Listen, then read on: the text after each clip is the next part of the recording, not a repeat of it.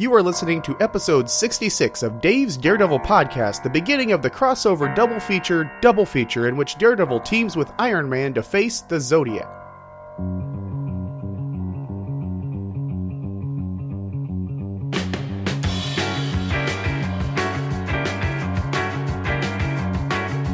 Swinging through the city, over the rooftops high, figure in the moonlight, silhouette in the sky.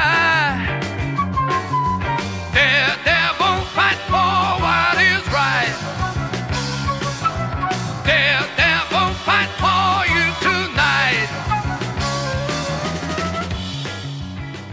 Hello, one and all, and welcome to Dave's Daredevil podcast. This is episode 66, and I am J. David Weeder, but you can call me Dave. Here on this show, I read Daredevil comics, enjoy Daredevil comics, and talk about Daredevil comics. It's kind of a theme. And as we go into the crossover double feature, it's the last series within the series that will be featured on DaredevilPodcast.com. Because come August 23rd, this show will be part of the Two True Freaks audio empire, the greatest network of podcasts on the planet, and a whole new era for the show will begin. In the first leg here of the crossover double feature, we will be looking at a crossover with Iron Man featuring the Zodiac Key, which I talked about last week. Before we get to that, one quick email from Professor Allen, he of the Quarter Bin podcast, the Shortbox Showcase, and all the fine shows over at the Relatively Geeky family of podcasts. And Professor Allen dropped an email with the subject line Episode 55. The professor writes, J. Dave, I've thoroughly enjoyed the shows that you have been putting out since your triumphant return to the podcast. Good stuff, and the Daredevil 101 episodes have been especially strong and informative. The detailed research you put into each episode makes the show stand out. I enjoyed the discussion of the meanings of character names from the Battling Jack episode as an example. Just wanted to send you a brief note of encouragement as well as a thumbs up. Keep up the good work. Professor Allen, host, the Quarter Bin podcast, co-host, Shortbox Showcase. And Alan, I always appreciate words of encouragement, especially from somebody who does great shows like yourself. And you can call it detailed research, I call it anal retentive, and nerdy to the next level. But I'm glad you enjoyed the names, for example. That was something I enjoy a lot, especially when it works out in the way that it worked out with that Battlin' Jack episode, where the names really do fit the roles of the characters. And sometimes that works out, sometimes you come up short. But I definitely appreciate your encouragement, and everybody should go check out the Relatively Geeky family of podcasts. That is the set of shows that Alan does with his daughter Emily Middleton and a bevy of great guests. And yes, for those wondering, he is a real professor. But since I'm short on time this week in terms of recording, I'm going to move us into the next leg here. I'm going to play a quick promo which is appropriate to the subject matter this week. We're going to play a promo for the Invincible Ironcast. See, it's Iron Man, Invincible, you get it. So you enjoy the promo, and when we come back, we head to Tony Stark country for the first leg of our double feature. Hey kids, do you like comics? Uh-huh. Do you like Iron Man comics? Uh-huh. Do you want to learn more about Iron Man's downward spiral from alcoholism, fear of commitment, and feelings of inferiority, leading the egomaniac into a life of misery? What? Then listen to the Invincible Ironcast Classics Edition and see Tony Stark go from genius, billionaire, playboy philanthropist to genius, billionaire, playboy philanthropist. With awesome weaponized armor! Relive classic stories like Demon in a Bottle, Armor Wars, Doom Quest, and more. Hosted by me, Mike Staley. So how about it, kids? Do you want to listen to the Invincible Ironcast? Uh-huh. Well, too bad. You need to do your homework. Oh. The Invincible Ironcast Classics Edition on iTunes or at invincibleironcast.podbean.com. Okay, we are back, and it's time to begin our double feature. Last week, we saw the Zodiac, a cabal of criminals that used the astrological theme as they invaded New York, and we also saw a ton of smaller storylines get folded into that. At the heart of the whole Zodiac matter is one object, the Zodiac Key, an ankh-shaped piece of metal with all kinds of powers which are undefined. Basically, the power of the Zodiac Key is whatever the story needs to be destructive. As you recall, Daredevil was the primary force in defeating the Zodiac last week and freeing the Avengers, but the story of the Zodiac Key isn't over. So following that, we now enter the world of Iron Man. And to put this up front as a form of full disclosure, Iron Man for me has always occupied an odd spot. He was a character that I generally liked, primarily in a group setting, but hadn't devoted a whole lot of time to his solo adventures. Now recently I've done some Iron Man reading, of course, to bone up for this particular episode, but also for my own entertainment, and that reading included Armor Wars, one of the most well-known, well-regarded Iron Man stories of all time. So I've got a bit of a clear picture of him at the moment, in a way that I didn't before, mostly before my real definition of Iron Man, at least in terms of my interest being piqued and actually paying attention, was based a little bit on Robert Downey Jr.'s version in the Marvel Cinematic Universe. But that wasn't completely Iron Man. That wasn't the soul of the character that we saw first appear in Tales of Suspense number 39. Now, the original origin and the more updated version in both the movie and more recent comics share a basic template. He is a millionaire genius playboy who gets injured by shrapnel, taken hostage, and forced to build weapons, and builds a suit of armor to protect himself. In the original origin, this happened in Vietnam, and Stark was captured by a warlord named Wong Chu. I say that to say this: if you think about the setting of the original Iron Man stories, you kind of have the ultimate Cold War superhero. A perfect analog for the US versus communism and all of that jazz. Generally, Iron Man was a sci-fi spy story. You saw him going up against communist spies, industrial espionage, but the concept was potent enough that you could also have him hanging out with the Avengers and fighting your general villains and threats to the world. So in doing my homework for this, I kind of became a lot more interested in Iron Man and Tony Stark, and specifically the era of the 60s and maybe early 70s. Which is kind of where we're jumping in now. We're kind of jumping into a storyline already in motion as we begin this week's issue. To give you a little bit of the backstory in a very general sense, Stark Industries was attacked by Mission Impossible ripoffs called the Espionage Elite, and they in turn were led by a villain called the Spy Master. While Spy Master managed to get away after blowing up portions of Stark Industries and trying to steal secrets and failing, the Espionage Elite were captured. However, in that showdown, S.H.I.E.L.D. liaison to Stark Industries and friend of Tony Stark, Jasper Sitwell, has been injured. So as the issue opens, Iron Man's just a little ticked. And the issue in question is Iron Man number 35, the March 1971 issue. It features a cover by Sal Buscema, and the cover shows Iron Man and Daredevil trapped in these large glass tubes as Nick Fury, head of S.H.I.E.L.D., stands in front of them fighting the urge to reach for the floating ankh-shaped key.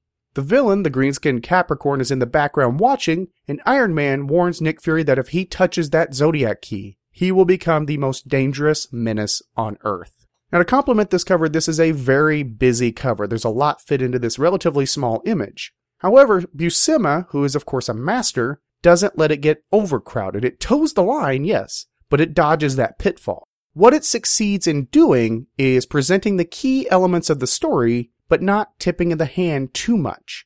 In other words, it entices us by making us curious as to why Nick Fury grabbing this key would be destructive and evil, while not telling us really how the situation began, which is kind of why we want to read the issue to see how we got to this point. As mentioned, this cover has speech balloons. Now, I've never had a great affinity for speech balloons on covers or an aversion. They can work well or they can go against it. It's a very risky proposition because the goal of a cover is to grab the reader in the most minimal time possible. You look at a cover, and yes, I know you can't judge a book by its cover, but at the same time, this is competing with other books on the stands in a visual medium. So the cover is a key component, but the cover's job is to grab you instantly. You're either in or you're out. You either buy the issue or leave it sitting on the rack. This particular cover succeeds in using that speech balloon to entice the reader. It's intriguing. It caught my attention. So I would say this cover is successful, and the colors, now again, this is probably because of the digital presentation, but again, the colors really stand out here, even though they are, well, rather odd, to be honest with you. So inside this cover is a story entitled Revenge. It is written by the great Jerry Conway, penciled by Don Heck, inked by Mike Esposito, and lettered by Artie Simic. And you can find this presented in two essentials. You have Essential Daredevil Volume 3 or Essential Iron Man Volume 3. Depending on which character you're following, Iron Man or Daredevil, of course, you know where I lean, you can actually pick this up in either one and then follow the further adventures of the character. I think it's a great deal. It's also presented in color in Marvel Masterworks Volume 165, which is Iron Man Volume 7, and presented digitally in Marvel Digital Unlimited, where it looks glorious. So, jumping into the story proper, We find Iron Man holding the injured body of Jasper Sitwell as he recalls the events of recent issues. He thinks of the sabotage of Stark Industries by the espionage elite and their leader, the Spy Master, who has escaped after a showdown last issue. And that showdown led to Jasper clinging to life and Tony Stark, secretly Iron Man, blaming himself for putting Jasper in that situation. Elsewhere, a woman named Whitney Frost learns of Sitwell's injuries from the morning paper and realizes the true depth of her feelings for the S.H.I.E.L.D. agent. She dons a copper-colored metal mask, the trademark of Madam Mask, and swings out her window for some soul-searching. Meanwhile, Iron Man tries to question Spy Master's group of spies, all of whom are captured at the police station. And despite the fact that Spy Master ditched them, the espionage elite remain tight-lipped, infuriating the Golden Avenger, who begins to lose his cool. Luckily, there are stronger heads available at the police station, specifically Matt Murdock, aka Daredevil. Matt reaches out to calm Iron Man and reasons with him that if Iron Man gets swept up in the hate, he might do something that he would regret. Still angry, but conceding Matt's point, Iron Man storms out of the police station to continue his hunt for the Spy Master. We're going to take a break there and talk about what we've read so far. The story presents something we're going to see fairly often over the next few weeks. The illusion of picking right up, but actually moving into a very quick recap of the previous issue. This is a technique that manages to engage the reader on page 1, but then also welcome newer readers. So essentially it's a double whammy. Continuing readers are brought back in and rewarded with picking right up as well as a refresh. New readers, and of course this is a time when anybody could pick up a comic off of a newsstand, which doesn't happen now. But new readers are filled in and are able to follow the story without seeking out a ton of back issues. Now in this first page we have Iron Man over the body of the injured Jasper Sitwell. And it immediately, very strongly made me think of Spider-Man and the slain Gwen Stacy in Amazing Spider-Man number 121. It's a great composition, and of course the main irony is that Jerry Conway has written both issues. I talked a bit about the villain Spy Master. His look bothers me, and it's not so much the colors, because it's X-Men colors, it's blue and yellow. But it's an oddly 90s design. He has a very cluttered face with a lot of accoutrements. There's just too much there. And the design just has no personality. It gives the character no room to emote, which basically causes me to disengage with that character right out of the gate. To add to that, the espionage elite are direct Mission Impossible ripoffs. I mean, the late Leonard Nimoy had a very distinctive, unmistakable face. So when you see Leonard Nimoy, damn it, you know it's Leonard Nimoy. Why is that important? Well, Leonard Nimoy was a cast member of the Mission Impossible TV series at this time. Nimoy played Paris. His comic book analog was called London. Do you see where I'm going? Now, this isn't something I put on Conway. Conway's coming into the book on this issue, taking over for Alan Brodsky, but it is very much in your face. However, I must compliment the characters for being professional. Spy Master recruits them, and then ditches them in their time of need. That indicates to me that they realize that if they are caught, they will be disavowed. Again, another Mission Impossible trope. Now, I wanted to talk a little bit about the character of Iron Man. As we kind of mentioned, he's very upset in blaming himself for the injuries of Sitwell. The post-Robert Downey Jr. era of Iron Man in the comics, you actually see him as a jerk, and this kind of started with the Ultimates. He's egotistical, he's a know-it-all, just outright obnoxious, but fun to watch. However, prior to that, and really at his inception, you actually find Tony Stark to be a decent, sympathetic person. He's flawed, yes. He definitely has an ego, but that ego can get dropped. It's a man who really is out to do the right thing and protect others and help others. He's a very caring individual, and as we see with Sitwell, the people that work under him aren't just employees. They're his family to an extent, and he will do anything he can to take care of them. So if Tony Stark in your head is Robert Downey Jr., go ahead and clear that out for the next couple of weeks, because that's not the Tony Stark we're talking about. And I found that to be extremely refreshing on this reread, and really got me more curious about the character and wanting to follow up on Iron Man some more, which I'm going to do in my free time. Another character that caught my attention was Madam Mask, aka Whitney Frost. This is an incredibly cool character, and my reading of her was extremely narrow. I read her in an issue of Hawkeye, where she was just despicable. However, following her path, we find Whitney Frost was the daughter of Count Nefaria, who was a well-known Marvel villain and kind of helped kill Thunderbird on his first outing with the X-Men. But Whitney inherited his role in the Magia, which is the Marvel Universe's organized crime cartel. And so she became the head of the Magia, and to tie that to Daredevil a little bit, Gladiator had gone off to work for the Magia after working with Masked Marauder. So in reality, he was already working for Whitney Frost, aka Madame Mask. At that time, she didn't wear the mask, she was just Whitney Frost. And if you look at Whitney Frost, as the irredeemable Shag would say, she's so hot. However, this scene progresses and suddenly you get an oh crap moment. Looking here as she moves from Whitney Frost into Madame Mask, she doesn't put the mask on, she takes her regular face off. So what she's wearing apparently is sort of the Vanilla Sky facial prosthetic. And that freaks me out a little because now I'm wondering, and it's hard to tell with static images, if she's talking and no lips are moving. That's a little freaky. Now to give you a little backstory on that, Mask was scarred in a plane crash and then she went to work for a villain known as Midas. He had a gold fetish. And she tried to get out of the whole villain thing, so we have a woman who was drafted into organized crime by family. Reluctantly, but she embraced it.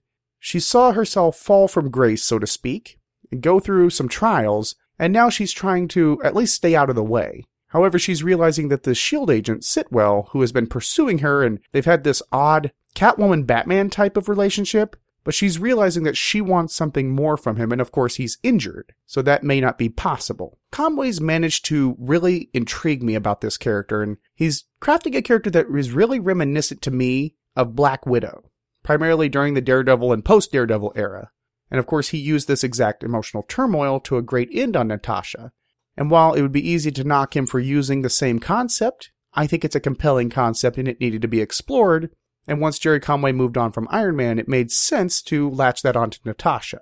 But I found myself incredibly fascinated by Madame Mask. So in my personal reading, I do want to continue to read more about Madame Mask. So veering off into Iron Man territory has actually fascinated me for both the main character as well as his supporting cast. And this issue was the main hook, even though I'd read previous issues. Now I mentioned knocking Spy Master's outfit because it has no room to emote, no personality. And you would think that Iron Man would have that problem. However, the design of Iron Man's armor, specifically his facial design, does make it possible for him to emote. Easily, in fact, without moving the static face. All the artist has to do is work with the angles a bit. That's part of the genius of the design and possibly an accident, I'm not sure. But it works, and I dig it. Iron Man is a character that lives, even though he's within that suit of iron, which in the real world would have no personality, no anima. And speaking of the design, this version of the armor was the standard for a long, long time. Sure, there were tweaks here and there that didn't last, like adding a nose to the faceplate, adding roller skates to it, but generally, this particular version of the armor held until the Silver Centurion armor in the 80s, with a few deviations into specialty armor, if you will, stealth armor, etc. And since the armor is on the table, and we are talking about Iron Man, I'd like to take this moment to talk tech. Becoming curious about Iron Man and how his armor works, I pulled out my old friend, the official handbook of the Marvel Universe. Per Ohatmu, the armor can go 70,000 feet in the air and plunge to 1,000 feet below sea level. If Iron Man's in an area without oxygen, he can hold enough air for 1.7 hours of breathing. The armor can go Mach 1.2, lift 2,200 pounds, and withstand temperature of 15,000 degrees Fahrenheit. Now, unlike the movie in which we see Tony stepping into a big thing and being bolted into the costume, and that kind of spills over to more modern takes on the armor, this original armor was actually quite pliant, like a piece of clothing. So much so that it can actually be folded into a briefcase. Well, how does that work? Well, per Ohatmu, the armor is comprised of microscales. Small tiles like fine chainmail, which allows a lot of movement and, well, basically relaxation in the armor itself. Now, when a magnetic effector pattern is switched on, it causes those scales to become rigid in a pre-programmed fashion, much like Batman's cape in Batman Begins. It's a genius idea, not only because it allows a great way to hide the armor and a great way to activate it, but also because it allows the armor to dissipate the blows. The tiles spread them out, so instead of a fist going through the chest, it gets dissipated out and down. The physics of that would be fascinating, and I hope one day W. Blaine Dowler takes a look at that, if he hasn't already. With the helmet, you have these open eye slits, unlike what you see with the Robert Downey Jr. version. Now, there is a computer eye screen, but also inside there is a food dispenser and headphones so he can hear the outside world. The surface of the armor actually has several spots that are solar energy collectors. And of course, the round spot on his chest, well, that's not his heart, like in the movie. It's actually a tunable laser array. Long story short, that makes things go boom. Iron Man's gauntlets, of course, have the repulsor blasts in the palm, but looking at the thick bands at the edge of the glove, that actually has a mini ion generator, and that goes through a focus ring before it hits that repulsor beam. And that thick band is also where the navigational computer is housed.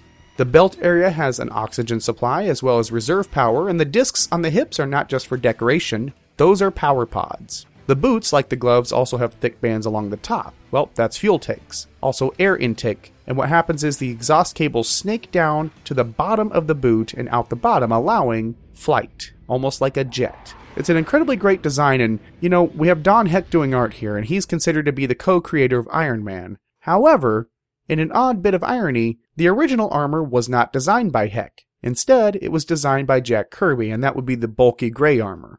And you would think with Don Heck's long association with Iron Man, including this particular issue, that, he must have designed the current version of the armor that we're seeing within Iron Man number 35. However, that's not true. We actually have here a Steve Ditko design, which builds off of those bulkier earlier designs by Kirby. Long story short, Don Heck has told many, many Iron Man stories, and the important ones, such as the first Hawkeye, first Black Widow, but he did not design the Iron Man armor. So how is Heck's art working here? Well, we see Matt Murdock, our character, walk in for the first time, and he's on model. But I think my bias becomes clear when I think to myself, it looks good, but it's not Gene Colan. This looks like a good opportunity to jump back into the story and catch up. We catch up with Spymaster heading through an abandoned subway tunnel to a pre-arranged meeting, and that meeting is with the villain Capricorn, part of the Zodiac, that network of criminals across the US and the world, each representing an individual astrological sign. While Capricorn is a bit ticked that the sabotage of Stark Industries didn't yield any of Stark's secrets, he says that, Spymaster has new orders. Spymaster is given a brand new target, and that target is the man without fear himself, Daredevil. At S.H.I.E.L.D. headquarters, Iron Man checks on Sitwell's condition and chats a bit with Nick Fury. In the course of the conversation, Fury decides to show Iron Man a recently recovered relic, the ankh-shaped Zodiac Key. But as Fury is handling the key, it suddenly comes to life and starts shooting beams. Iron Man forms a magnetic field around the key, calming the artifact, and decides to take it back to Stark Industries to study its secrets. Elsewhere, Madame Mask runs into a familiar red-attired man without fear, and they're essentially circling each other when trouble arrives. Spymaster, in an odd flying jet craft, captures both Daredevil and Madame Mask. Later at Stark Industries, Iron Man and scientist Kevin O'Brien are examining the Zodiac Key when Nick Fury shows up on site. Fury had hoped that Iron Man had figured out the key's secrets, but as it stands, it remains a mystery. However, Capricorn and his flying ship are arriving at Stark Industries in search of the key, and this means danger for both Iron Man, Nick Fury, and the world. Alright, we're going to pause there and talk a little bit more about this section of the story. First of all, Capricorn, he has goat horns. Remember that, they're goat horns, because the sign of Capricorn is the goat. Now, as we first see him, Spymaster's walking in, and it looks like Capricorn is doing his Zumba or something. I don't know what the deal is with the pose. And of course, Spymaster is given the task of hunting Daredevil, and for a moment I'm like, why are we hunting Daredevil? That's random. And then it occurred to me, the Zodiac's still a little ticked about the whole New York thing, and Daredevil was the key element on that. So of course, it's also easier to hunt Daredevil than, say, Thor, Norse god of thunder. Now we finally get Heck drawing Daredevil, and, it just looks plain. It's not bad, it's not standout, it's just plain. Which is kind of something I would say overall with Heck's art. I'm not a big Don Heck fan. Until we get to S.H.I.E.L.D. headquarters, and then I kind of become more interested in Heck's art. The reason is that S.H.I.E.L.D. headquarters is full of female hotties. I mean, it's ridiculous. Not trying to sound misogynist, but it's everywhere. They're all wearing these short skirts. They're all shapely. I mean, we look like we have a blonde, 2 brunettes, and a redhead. It looks like Austin Powers' pad, not S.H.I.E.L.D. Let's be honest, S.H.I.E.L.D. is really the premier spy agency on the planet. And it's very possible that these are all very competent, very knowledgeable, very incredibly gifted individuals. But it's also equally possible that, maybe they were headhunted for specific other attributes. I mean, we are dealing with the 70s, and it is a spy thriller, so you've got to have a requisite shapely woman in there at this time frame. So maybe the interview process was a little bit different than you might imagine. Now, kind of going back to the less enthusiastic version of Heck's art, his Nick Fury is really clean-shaven. He's a little less grizzled. He seems a little too pretty. Nick Fury's never been a pretty man. He's rugged. And I have to point out a continuity goof. we have an editor's note that says S.H.I.E.L.D. got a hold of the Zodiac Key in Avengers number 72. Now yes, Nick Fury was in that issue, so was the Zodiac Key, and that would normally be right, but we did see it last week in Avengers number 82. Here's the odd thing, in my opinion, Avengers number 82 is the outlier, because it makes more sense for S.H.I.E.L.D. to have possessed that in Avengers 72 since it piggybacked off of a Nick Fury story and featured Nick Fury infiltrating Zodiac. Now also to call back to something earlier in the episode, I mentioned that Iron Man's armor works off of a magnetic field. Now having done that research, it made me a little bit more open to accept the idea that Iron Man puts a magnetic field around the Zodiac Key. Now I'm not convinced it would work that way in the real world, but also we are dealing with comic book science, and admittedly I have no science degree. And it's hard for me to determine if Daredevil is flirting with Madame Mask, or if he is trying to really help her. And this is such an abbreviated scene, it's ridiculous, and you can't tell because Spy Master finds Daredevil incredibly fast. How? I don't know. However, I do love the idea that Daredevil calls himself on a bad pun. He mentions as they're getting captured that, well, I'm in the dark, and then points out, man, that was a bad pun. I'm a fan of bad puns, and that was a great bad pun, and the fact that Daredevil can acknowledge it, even better.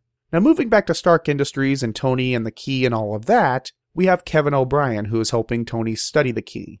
Kevin O'Brien is an Irish scientist who Tony met while trying to sift out a rat at an Ireland facility. Kevin was able to stand up to that, and based on his scientific prowess and his character, Tony had him brought to New York and promoted. And we get a really close look at the metal of the Zodiac Key. And of course they mention it's otherworldly. To me, it looks like Galactus's bathroom. It's cosmic and there's kind of a mess going on there. And we have Nick Fury showing up. At this stage, you shouldn't be surprised that there's a Nick Fury skulking around in the corners. And apparently, Stark Industries, well, it's just not really a secure facility, is it? Fury just kind of rolls right in. But, snarky comments aside, right now, we're all concerned with the health of Daredevil and fate of Daredevil. So let's jump into the final segment and check back in with the Man Without Fear. On Capricorn's ship, Daredevil and Madame Mask are able to get out of their shackles, but find themselves still trapped by force fields. Below, in Stark Industries, Capricorn and company invade, taking Shellhead and Fury by surprise. There is a fight, and Capricorn and his forces are winning, but after taking his own beating, Kevin O'Brien grabs the Zodiac Key and begins firing bolts from it. These bolts actually end up taking out Iron Man and Nick Fury, as well as opening a rip in space. And a voice calls out from the rip in space for Capricorn to take the key. The heroes are rounded up and put into the tubes from the cover, and the voice from the rip in time, yes, that sentence just happened, but the voice tells Capricorn to hand Fury the Zodiac Key. And though Nick Fury fights the urge to grasp it, the issue ends with our favorite super spy clearly in the thrall of the Zodiac Key, and potential destruction awaits. Let me kind of start this stretch of notes by saying Daredevil is not faring all that well when he enters Iron Man's world. I mean, he's captured right out of the gate. However, a silver lining is he's stuck with Madame Mask, and he gets himself free only to be trapped by a force field. But he still employs some skill. As mentioned, Stark Enterprises doesn't seem to be the most secure place on the planet. Nick Fury just rolls right in, and so does Capricorn and crew, and it's like the door is just open. Come on in, steal our trade secrets. Science is for everybody, even communists. To his credit, Conway manages to segue a fizzled spy plot into a pretty solid Zodiac story with a different tone. It's not a smooth transition, but there's no way it could be. So props to that, even though today we get the severe beating of an Irish scientist. Looking at Kevin's beating, it's comics code brutal. We're not talking about The Walking Dead, but it is a rough beatdown. And then Kevin feels the force, and as it turns out, he seems to have been pretty adept to that. As he starts grabbing the key, turns out he used to bullseye womp rats back home, and then he totally screws up. Kevin may have failed here, but I guess you give him points for stepping up and trying to do the right thing, right? I mean, that counts for something. But when you bring the key in and Kevin blasts that's when the story gets really weird. We're no longer looking at industrial espionage, we're looking at a rip in space and time and this ethereal voice. Like it's Poltergeist or something, you expect that lady to walk in and say, This house is clear. But before it gets too weird, we get everybody put in their tubes. And then we have this moment of doubt for Nick Fury that ends the issue, where he's trying to grab the key, and we don't even have Kirby Crackle when we get this cosmic stuff. We just get plain Crackle. Like it's watered down Rice Krispies. We have Pop, we have Snap, but no Crackle. I know Don Heck has fans out there. I'm not a detractor, but I'm not really a fan. His art is just plain. It's serviceable, it tells the story, but there's no dynamicism to it. There's no technical defects, but it's just ho-hum. It's right in the middle, and frustratingly so. Let me talk a bit more about that as I go into my final verdict. For me, it was cool to step into Iron Man's world. It's a bit of an unexplored space for me. Now, my primary complaint and, well, compliment is that this issue serves as a setup, a good setup. To Conway's credit, again, we're tying a lot of things together. So when it results in a bit of a muddled transition, you understand. However, it still serves to get the story where it needs to be a compelling team-up. It just has to deal with a lot of moving parts to get everything teed up and ready to go. And overall, the issue really is a bunch of parts that never really quite come to a satisfying sum. We're pulling a lot of heavily established bits in, such as the Zodiac Key, but the story never really fills in some of the knowledge gaps. Conway will make good on that in the second half, but it's kind of nice to know some of this going into the tale. And the only other thing I would really like is some mention or acknowledgement that Stark Enterprises or Stark Industries was just bombed. It did take a lot of damage, despite the fact the espionage elite failed to get the secrets they were after. There's still damage, and that's got to be, in the process of repair, so on and so forth. And if this were the Daredevil issue in this crossover, okay, but we're still within Iron Man's book, and that's a plot point that kind of at least needs to be mentioned. But overall, to sum it up in a sentence, this issue sets the ball. So the ball's up in the air, we have an intriguing setup, and the main question we're left with in this cliffhanger is, will the ball get spiked? That's the question we're going to find out next week, when we find out if Nick Fury causes the end of the world, and we finally see the mystery of the Zodiac Key revealed, as we check out that rip in space. It's an all-out weird issue in this second chapter of this crossover as Iron Man comes to Daredevil in Daredevil number 73. And between now and next week, feel free to visit daredevilpodcast.com, home of the show, where you can see show notes as well as images, and links to subscribe via iTunes, RSS, Stitcher, whatever your preference is. There is a handy contact form to drop the show a line, or if you choose to do so directly, the email address is mail@daredevilpodcast.com. If you like social media, find the show on facebook.com/daredevilpodcast, or on Twitter, you find me personally at twitter.com/Dave Weeder. So next week, Zodiac Key weirdness. Until then, justice may be blind, my friends, but it can see in the dark.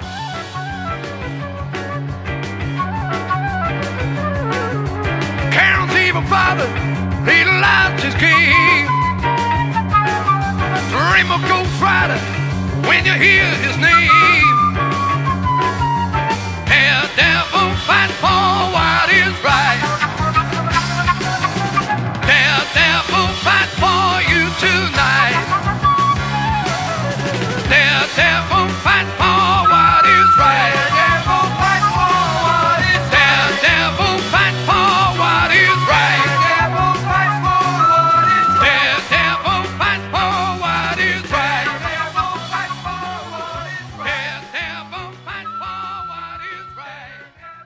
Daredevil and other Marvel characters are copyright Marvel Comics. Any music or sound clips are used for entertainment purposes only, and no infringement is intended. This show earns no money and exists for entertainment purposes only. I am J. David Weeder. Thank you so much for listening.